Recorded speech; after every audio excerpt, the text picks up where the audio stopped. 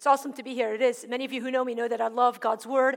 I came to Christ as a child and dedicated my life to Christ as a teenager and have had the privilege of teaching God's Word for the past 20-ish years.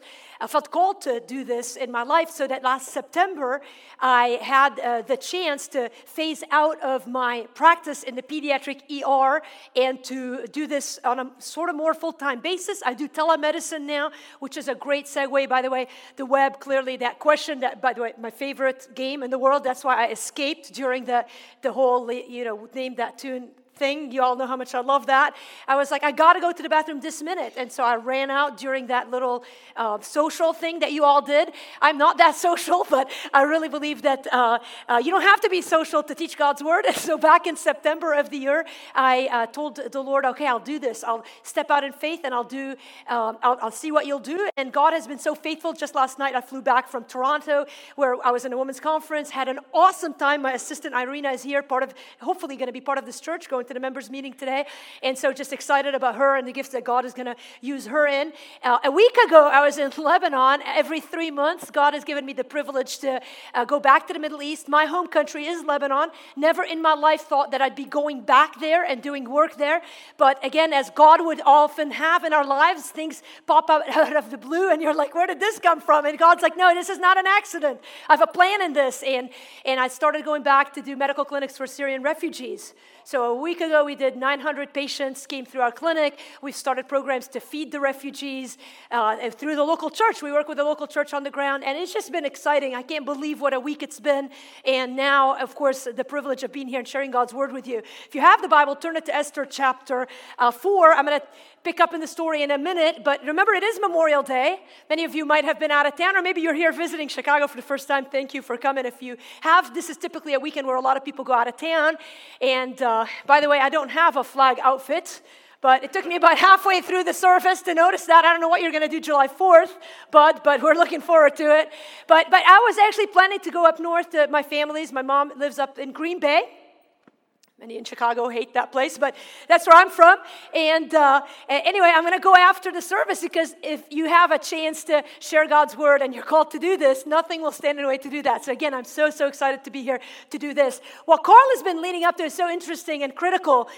You might have come to church, maybe it is your first time, and it's easy to sort of walk in and wonder, like, what's happening here? And even the offering bit where he says, what are our 2 rules? Those aren't like some rules that we got together and came up with. Church isn't like a social club where people get together and say, man, how are we going to do this? What's the flavor here? The reason we open God's Word and the reason that we focus on what God has said, we believe that God spoke and He wrote this. He didn't write it. He used humans to write it, but He breathed His Word through the inspiration of the Holy Spirit and gave us this book so that all the things that we're doing are in accordance with this book. So there is actually a scriptural reference where we're told, don't give, but give cheerfully if you're going to give. And that if you, when Carl prayed the blessing over those who gave, that is biblical from the Gospel of Luke. And so I urge you that if you're visiting to hold us accountable to these things because we really want to live our lives in submission to the Word of God. And so today is of course the weekend of Memorial Day, and we're really focused on sacrifice. I called the message today, the opportunity of a lifetime. And I gave you some of the highlights of my life just even in the last couple of minutes because I believe with all my heart that every opportunity I've been given has been sort of this opportunity of a lifetime. And there are times in life when you approach them that you don't think they're opportunities. You might be right now at a crossroad in your life and you're sort of going like, man, I don't know if this is a blessing or a curse, but I'm telling you that if you do certain things and if you're aware of certain things and if you tune your heart to how God has planned your life, that everything that you're facing right now is an opportunity that God has given you. And the key is to decide, am I going to serve myself or am I going to serve Him? Even if you're here and you've never given your life to Christ, I believe that you being here is an opportunity of a lifetime for you today.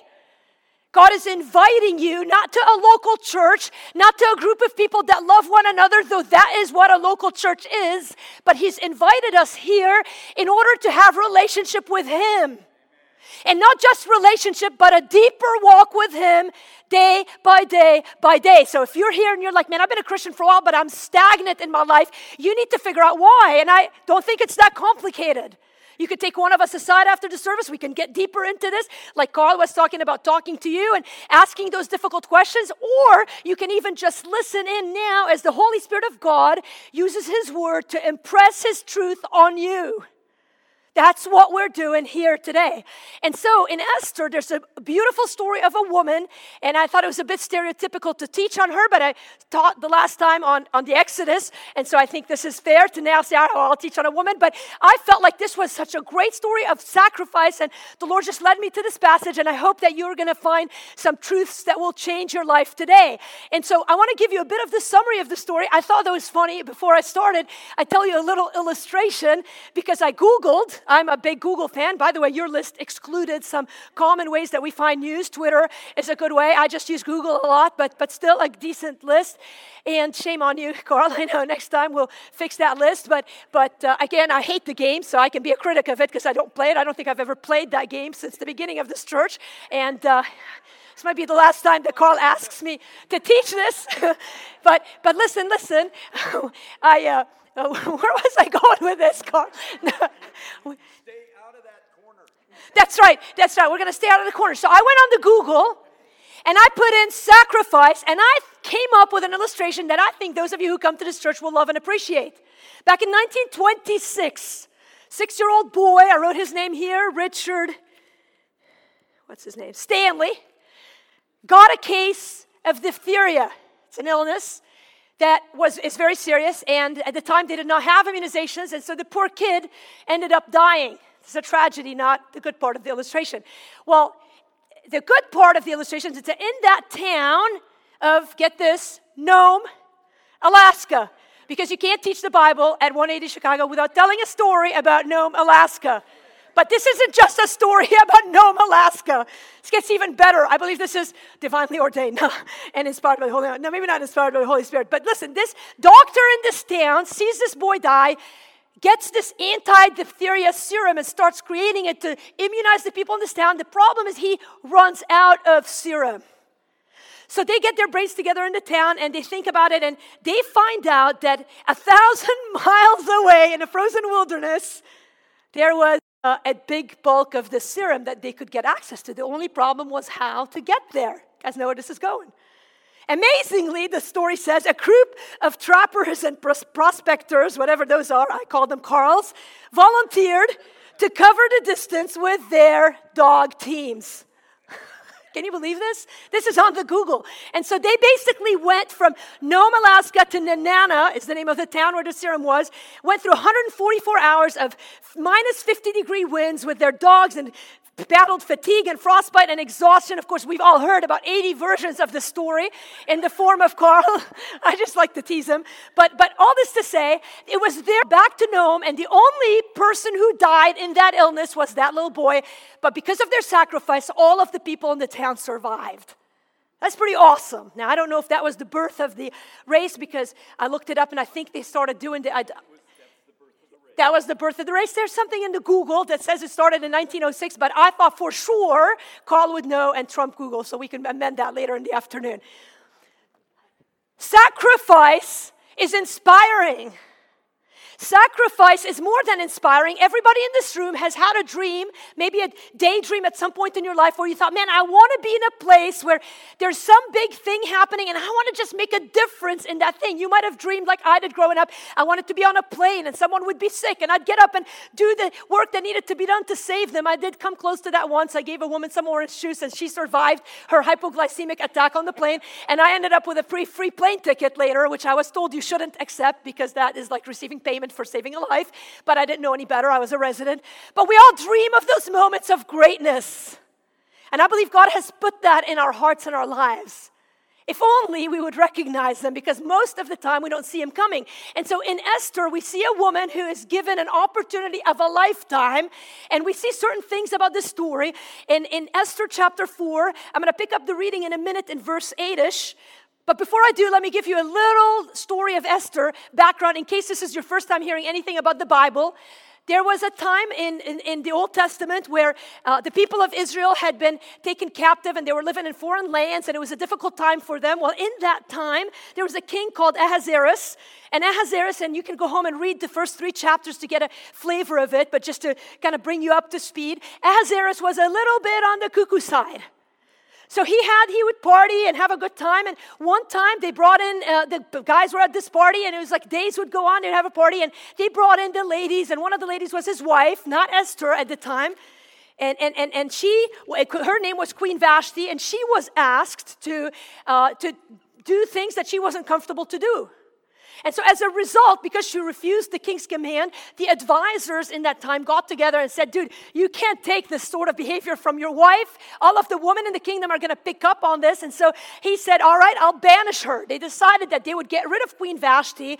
The only problem is that the king missed her after some time. And so I don't know if he missed her, but he missed having the woman by his side who was beautiful and worthy to be looked upon. And so he gathers the advisors again, and they come up with this crazy plan. And they're like, we'll do sort of a bachelorette sort of thing. Y'all who watch TV are familiar with that. And they literally do. They basically say, hey, if you're a virgin and you're beautiful and you live in the city, the king is going to get to choose his favorite of all of the ladies. And in that town, and again, here's the interesting God part, there is a man named Mordecai. If you've been in church for any time, you might be familiar with that name. Mordecai is a pretty awesome guy, and he is Jewish. And Mordecai was one of those guys who, by the way, himself was given an opportunity of a lifetime that I'm not sure he knew was an opportunity at the lifetime at that time. But he was in a family where there was a little girl named Esther. Her actual Jewish name was Hadassah. And Esther's parents died. And she was a first cousin relation of Mordecai. And as many people in the Middle East do, it was just understood, and by the way, many people here as well, it was understood that Mordecai would take care of Esther. So he sort of adopted her. So now here's this man who has no wife. He's a eunuch. In principle, it's thought that he was a eunuch, which means someone who is single and living the Christian lifestyle. If you are obedient to Scripture. No, that is not what a eunuch is, but it certainly feels like it at times. And anyway, you can look up on the Google when you go home what a eunuch is. But basically, Mordecai takes in this woman, and he becomes her adoptive father. And the days go on, and of course, she grows up and turns into, and you see where this is going, a beautiful young woman. And now, so King Ahasuerus comes on and has this bachelorette race, and you've got a man named Mordecai who's got this beautiful niece, and it wasn't a choice. You couldn't decide I'm going to be in it or not. It was forced, and so he sends off Esther to be in that lineup. And sure enough, of all the towns and all the cities, of course, you see where this is going. Esther is chosen to be the next wife of the king. And Mordecai gives her a piece of advice. He says, Esther, just do me one favor. Do not tell him, the king, do not tell anybody there that you are of Jewish descent. Just keep that a secret, because there was some deep, deep racism going on in that time. Now again, many of you are sitting here and you hear the story that happened thousands of years ago, but there's automatically sort of the sense, man, this is a morally corrupt place. This is a crazy king, and this is people like it's just there's some racism issues. This sounds a lot of familiar compared to what we're living now, and so it's easy to put yourself in the story, because the story gets a bit more complicated. And so one day, there's now another personality that comes in the story. His name is Haman. And so one day, Haman, he's a leader in the Persian world. And so he comes up with a rule. This Haman guy is full of himself, and he has one little secret that is soon not to become very little. He hates Jewish people. But one of the reasons that he hates them a lot in that time is that he decides that he wants people to worship him. Because, boy, people in power sometimes like that. And so he puts out this rule, and he tells King Ahasuerus, let everybody bow to me. And of course, Mordecai says, I can't bow to him because I only bow to the Lord God. Mordecai was a Christian. He was a man who worshiped the one true God. And so Haman developed this deep hatred against Mordecai. Basic story. Almost a Netflix. I just gave you something like a Netflix binge. You can binge on this. I just gave you sort of a summary. Many of you are like, man, I'd watch this if it was on TV, because it is pretty complicated. Haman was so crazy, though. He made it his point not just to kill Mordecai, because he hated him so much because Mordecai wouldn't bow to Haman, but he decides, furthermore, he would go to the king and say, hey, king, why don't we kill all of the Jewish people? In fact, if you do that, I'm going to even put money in the thing, and I'm going to pay money in order to get all of the Jewish people killed, which which sounds crazy to my ears. And yet so often in world history, we see this sort of hatred take root and explode. And often because of one person just having their prideful feelings hurt. Now, this is you might be reading the story and hearing the story and going, man, this is crazy, but we're going somewhere. So we get to Esther chapter 4. Now, mind you, Esther's married to the king. She has great favor with the king, but there's rules and regulations of how the woman would approach the man and how their relationship would be. And now, she's not told the king that she's Jewish. Now, Mordecai finds out this horrible news that his people are going to be annihilated. In the story of the Bible, this is critical because back in Genesis, when Adam and Eve sinned and they were given a beautiful, perfect world, Adam and Eve had been given a choice, and they chose self versus God. They ate the fruit rather than trusting the Lord. And way back in Genesis chapter 3, verse 15, God had, of course, come and offered them forgiveness and spoken what would happen as a result of the fall of man after the perfect creation he had done. And man chose to live apart from God. God shows up and says, listen, there is hope.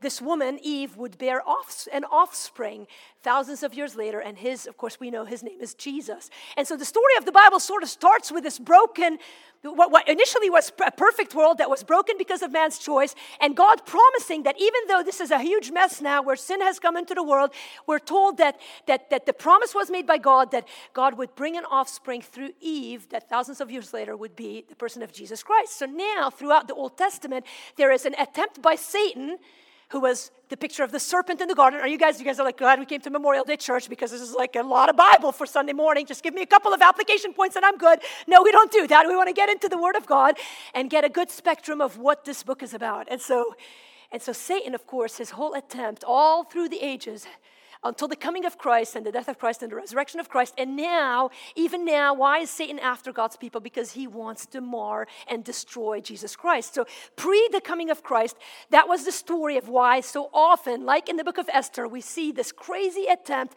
at getting rid of the Jewish people because it was through that line that God had promised that the Messiah would come. Isn't this awesome?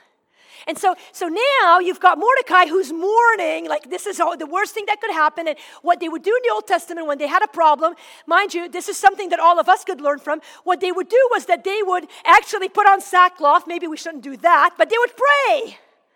They would pray. And so even this morning we gathered to church and heard Carl call us to what the vision of this church is and to seeing salvation come to the people of Chicago and seeing revival come to the heart of Christians. And he says, what we need is to get on our knees and pray. In fact, last week when I was in Lebanon, I met with a pastor of this church that is doing some awesome work. It would take me a week to tell you all that's happening there. I said, look on our knees. If you want a movement of God in your life, you're going to have to learn to walk on your knees. And so Mordecai gets it, and he's not private about his prayer. He's not like, I'm going to do a little prayer at 5 in the morning, journal a couple of things, make my little list on my iPhone. God, are you going to answer those things? No, he takes it so seriously that he puts on sackcloth, which is the public sign of mourning, and goes to the king's court. You weren't allowed to go into the king's court in sackcloth, so he sat at the gate in sackcloth and prayed. Esther, though she hasn't told the king that she is of Jewish descent, knows her uncle who's brought her up and loves him. Sees him sitting at the gate and says, dude, what is my crazy uncle doing now? So she sends her servant, and now we're getting to Esther chapter 4 if you're there. She sends message and says, you gotta dress up, uncle. You've got to get off the street. What are you doing? You're making everybody look bad here. And Mordecai, now Esther didn't know the edict that Haman had sent out to kill the Jewish people. So Mordecai is about to tell her that she's about to face the opportunity of a lifetime. And so Mordecai hears when the servant of Esther comes out and says, dude, you got to get off the streets. Mordecai told him all, verse 7 of Esther 4, all that had happened to him and the exact sum of money that Haman had promised to pay into the king's treasuries for the destruction of the Jews. Mordecai also gave him a copy of the written decree. He's like, she might not believe if I just say it. Here's the written decree issued in Susa for their destruction, that he might show it to Esther and explain it to her and command her to go to the king and to beg his favor and plead with him on behalf of her people.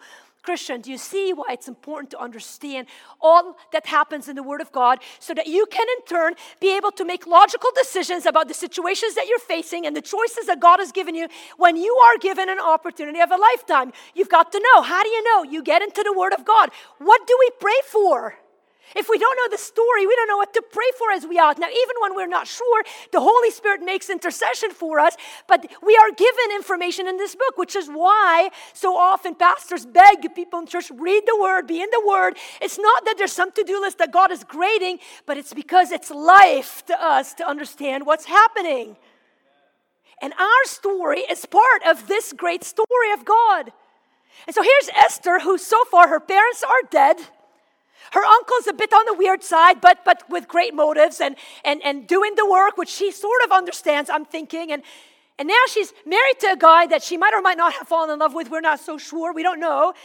And in some way, you could say, man, she's hit the jackpot. She's living in a palace. We all just watched that wedding a week ago of Harry and Meghan. And boy, it was so, whether you agree or not of any of the background of the story, whether you like her or him or not, there was a sort of awe watching this palatial wedding of this guy who found the love of his life, and on and on and on. There's an inspirational thing that happens. And so it's easy to be like, man, dude, what does Esther have to worry about? She's now the queen. But there's more coming. And so he sends this message to Esther, and Hathach, the guy who was her servant, went and told Esther what Mordecai had said.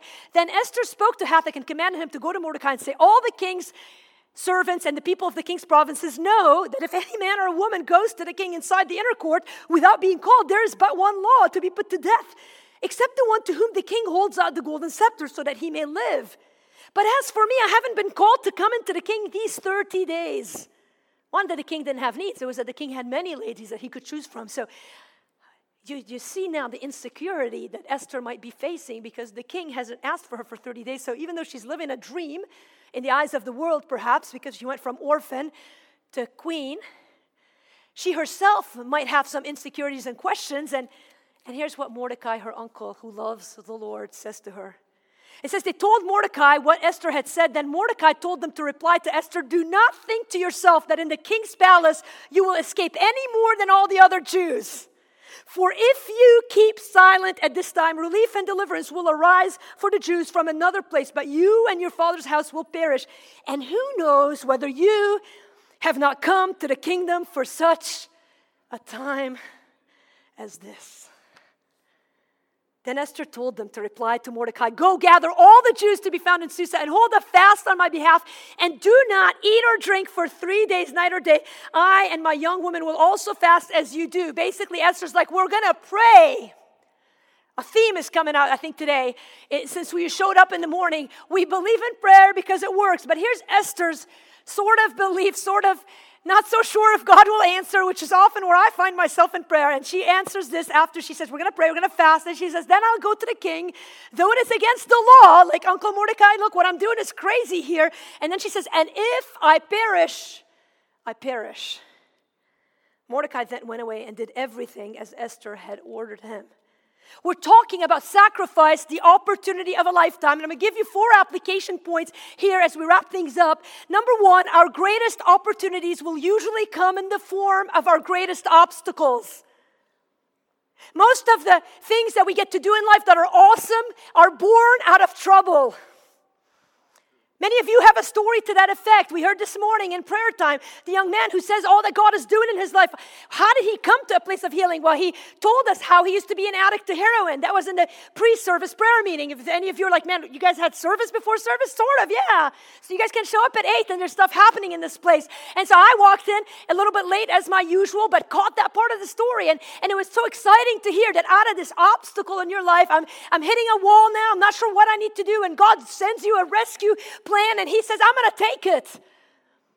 I myself can look at time and time in my life where I've been given obstacles. My very work in Lebanon that I'm so enmeshed in now started out of a time when I left an old church that I was part of and thought, God, my ministry days are done.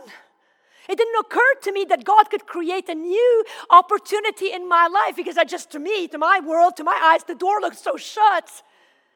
It was in that season that a friend of mine urged me. I speak Arabic because I grew up in Lebanon, came to the United States when I was 15, and my family immigrated to Green Bay, Wisconsin, hence our love for the Packers. And many of you said, repent! And I just thought, I remember thinking, Lord, I'm never going to go back to the Middle East when we moved. And yet here we showed up and I was hitting a wall and on my knees and asking God, what do you want me to do now? The worst obstacle that I was facing in my life for a woman who wanted to be in a ministry service. And now I was not even part of a church, and my identity was rooted in that. And all of a sudden, this friend of mine said, why don't you do a podcast in Arabic? She meant one. I did a year's worth. I hadn't read Arabic since I left school back when I was in the 10th grade. It is not an easy language to read. I grew up in an American church. I'd never prayed in Arabic. I'd never taught the Bible in Arabic. I'd never read a verse in Arabic. My faith language has always been English. But the challenge made sense to me. And I thought, there's Muslim people in Chicago that might need an Arabic podcast. There apparently were about 30 of them. Unless it was my mom listening over and over again. I don't think she did. And I remember at the end of that year, I went on a vision trip to the Middle East. And I'm telling you, I had no plan. That is what a vision trip is. It is, I have no idea what I'm doing. And you get a ticket somewhere with a group of people and you call it a vision trip. We went to Jordan. It was 2012 when the refugee crisis was just starting, and sort of people were starting to talk about it, and I kind of could add the dots. I want to do ministry. I'm Arabic speaking. There's people who are in need. And I went to Jordan, and I was like, this place is not for me. A month later, I had booked a ticket to go to visit my uncle in Lebanon, and it was sort of, again, another vision trip. And I went on my own this time, and I kept asking God, like, what? If I can't serve in the U.S., there must be something else you want me to do. And little did I know that at the time, God was setting up a story where I'd do both. I went to meet with the head of a seminary thinking I'd teach the Bible in Arabic there because I did a 1-year podcast in Arabic. And I could tell he wasn't interested. And 2 minutes into the meeting, I thought, why am I wasting his time and he mine? So on a limb, I said to him, man, do you know any publishers here? And he looked behind his window. He says, see that door down there? That's the biggest publisher house of Christian books in Lebanon and reaches all areas of the Middle East. I said, those 2 books I brought to give you to see what my ministry is about. I had written 2 books by then. I said, I'm not going to give them to you. I'm going to take them down there. I walked down there, and I ended up at that point, again, obstacle to opportunity. I went down there, gave those books to the lady who would become my publisher. We got both books published in Arabic, and it was out of the conference that we planned the year later to talk about the books that I went out and met the pastor who does the work for the refugees. That was 2.5 years ago. We've done 6 medical mission trips. Now we have an Adopt a Family program where we support families who are who have converted from Islam to Christianity and are being persecuted for their faith and are being discipled. We've got 15 families we're supporting every month. We've got a Feed the Sheep program, we called it, where we're feeding 40 families a month. How? Because one day I faced the obstacle where I thought my life ended ministry-wise after leaving the church, and God saying, man, this is just the beginning. If you can't see in the story of Esther how she's about to face the greatest obstacle of her life, her whole people are going to be killed. Mordecai sees it. He's wearing sackcloth. Esther is sitting going, man, what am I going to do about it? And she's asked to take the opportunity of a lifetime. And of course, those of you who know the book of Esther know that the story ends well. There's a country called Israel 2,000 miles from here, which proves that the Jewish people were not destroyed. So we know, even if you don't read the Bible, that the story ends well for the Jewish people. But it hinged on a woman who was given an opportunity of a lifetime that looked like the greatest obstacle that they could face at that point. Are you making applications in your life? Are you thinking about the marriages that you're facing that are challenging? Maybe you single people are looking at your lives going, man, I can't do the single life. Look, it is not easy, but you might be given the opportunity of a lifetime to do what God has created you to do. Obstacles are our invitation to step out in faith. They're an invitation to show who we really are. Do we really believe God? Do we really believe the story of salvation? I mean, do you really believe that there is a God who sent his son Jesus to die for your sins, who can do anything, who can raise the dead? He raised himself from the dead. He can bring victory into your life. You just spent some time reading Romans 8 to see all of the awesome things God can do. Do you believe that for everybody else except your life? Or do you believe that that same God is faithful in your life to turn your obstacles into the greatest opportunities of your life? This is awesome. You say, well, What else do I need to know about this? Well, our greatest opportunities come in the form of obstacles, but then our greatest opportunities are never accidental or haphazard. There is no like, oh my gosh, it is an accident. Like, of all the women in the world who could have been picked to be the wife of the king, of all the guys in the world who could have been the uncle of Esther, this is so amazing. We've got a Christian there. We've got a person who... It's not like that. You see, there's a God in the universe who knows everything. Every thought you're having right now. You read Psalm 139. Every thought that you haven't had yet. Tonight, you'll have to decide brat or burger. God knows your answer already. Both. Think about it for a minute. We serve an awesome God. He knows what the future of 180 Chicago is. He knows whether you're going to go actually to the 180 church invitation meeting that we have where we tell you about our church and whether you're going to be faithful to show up week after week. He knows if we'll be meeting here in a week, in a year, in a decade. He knows these things, and He's put you and me here right now for a reason. Maybe you're like, man, not me, man. I'm just driving through Chicago. You're wrong. Maybe God is stirring your heart to help support this church. Maybe you know people in Chicago who need a local church. Do you see that God never works haphazardly? There's always intention to everything He does. One of the gifts of being in the Middle East is to be able to see this up close and personal. This last trip I took was my best trip, and the reason it was is because I've been there 6 times, and so they know now I'm serious about them. I'm not just there to get a couple Instagram pictures to show the world that we're doing work there. I love the people. I love what's happening there. They're like family to me. They're part of the big church. They're my brothers and sisters in Christ. If you understood the dynamic of Lebanon versus Syria, you would appreciate the crazy nature of it all, politically speaking. Well, the main guy who heads up discipleship, his name is Nazih, and he is a crazy guy. Everything that I'm doing right now is birthed out of a text that I get from him that says, hey, Lena, I've got a great idea. Beware of people who text you at random times of the day or night and says, hey, dude, I got a great idea for you. My problem is I'm easy to bait, and I'm like, hit me. I didn't find out till recently that I'm the only person who says yes to him. Everybody's like, nope, no. You see him coming, they'll run, because he always has ideas of these crazy projects that he wants to do. But one of the crazy ideas he had as I was going to Lebanon this last time, he says, let's go into Syria. And dude, he told me that 2 days before the chemical attack in Syria. So 2 days later, I text him, and I was like, dude, we're changing, right? We're not going. He goes, no, this is a completely different area. Syria's big. I didn't tell my mom.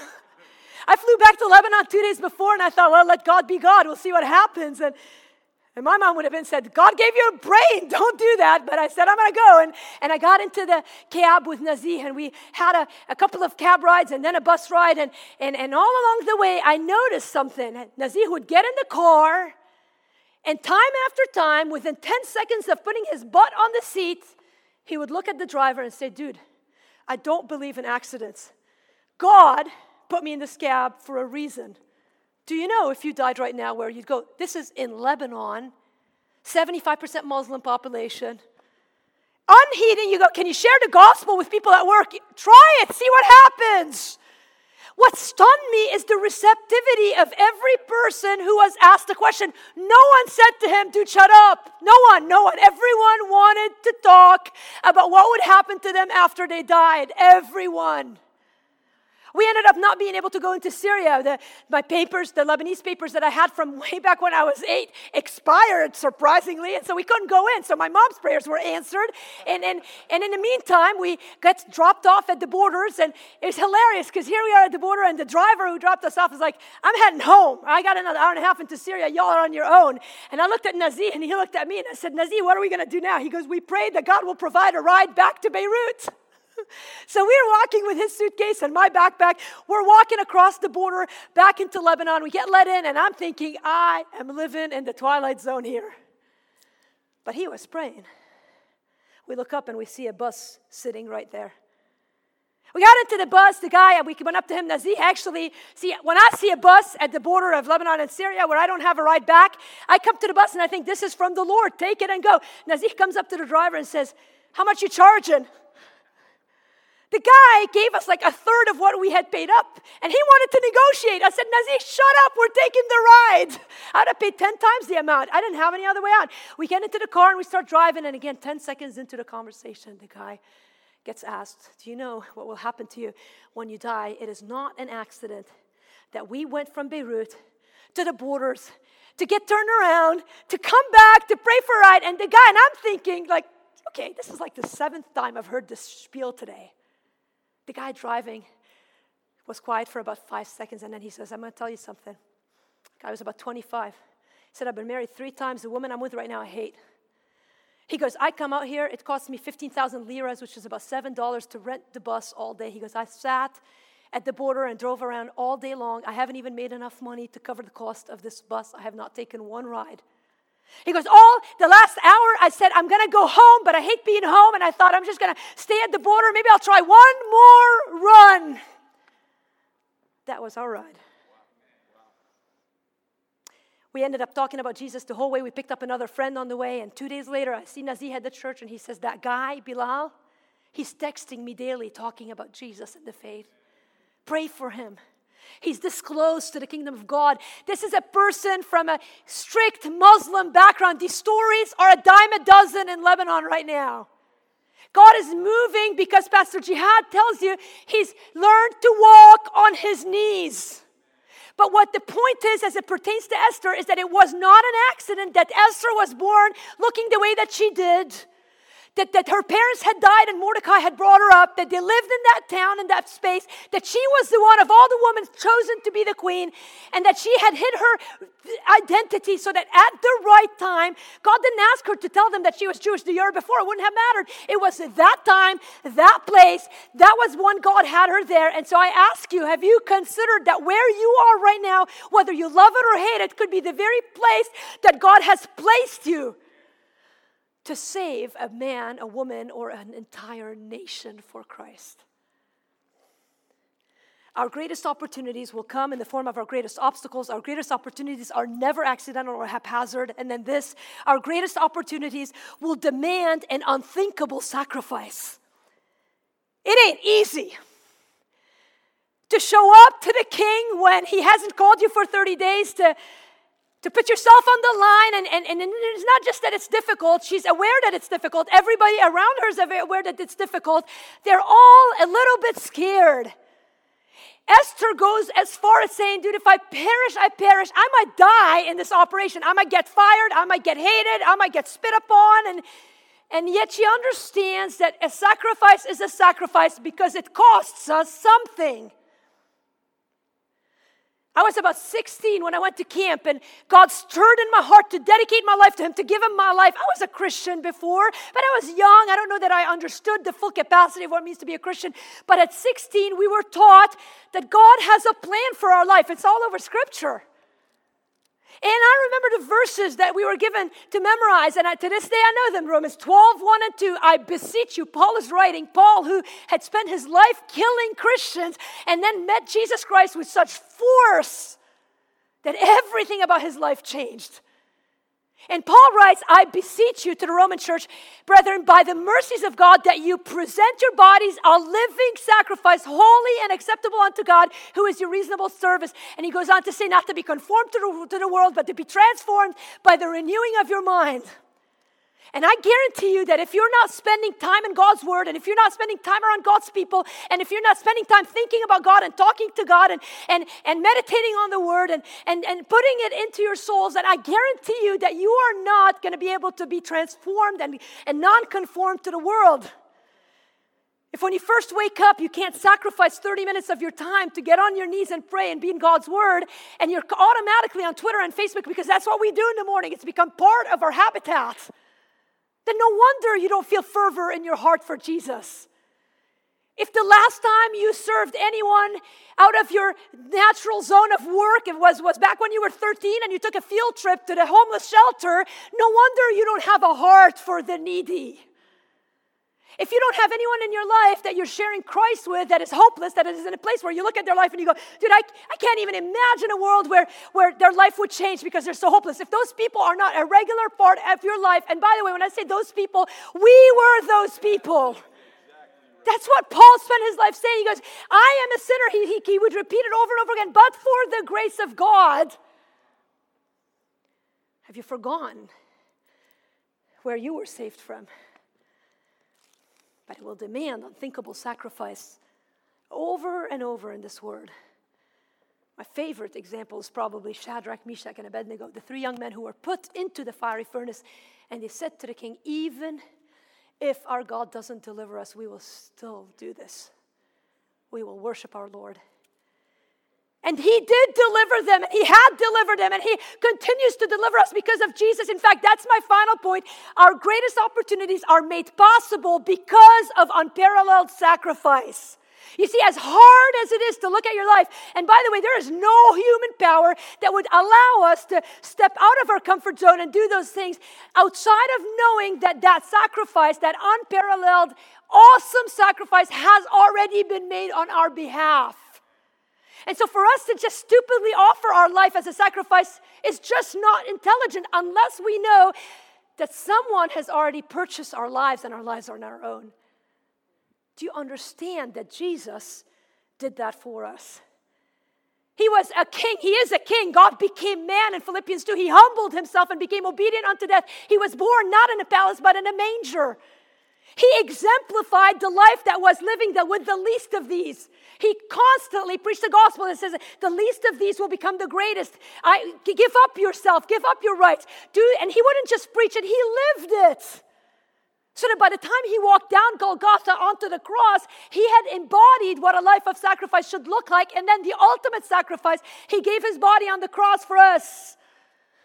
So that we would be able to face situations where our very lives are threatened. And by the way, most of us, that's not the point of tension. It's not that our lives are threatened that makes us crazy. It's that our comforts are threatened. It's that our schedules are threatened. It is that our interests are threatened and our desires and we are brought up with a world where we're told dream, dream, dream. And we forget that yes, dream, but dream God-sized dreams for your life. If your dreams are void of God, then they're not godly dreams. And God wants more for your life, so that back in September when I finally decided to leave the ER to do telemedicine and serve the Lord, and people come to me and say, Lena, do you regret it? And I look at them and say, not for a second. It's not because I'm so great. It's not because there's something so awesome in my life. It's because I've tasted a life that is so far better, and I've met a Savior that is so far better than anything or anyone that we can imagine on this earth. We've been fed a lie, singles, that if we would just meet the one, our lives would be complete. Hey, look, if you're married here today, look at the person on your right, say, you complete me. You can enjoy that relationship in its fullness, but it is short of the awesome unity that you have with God the Father, married also.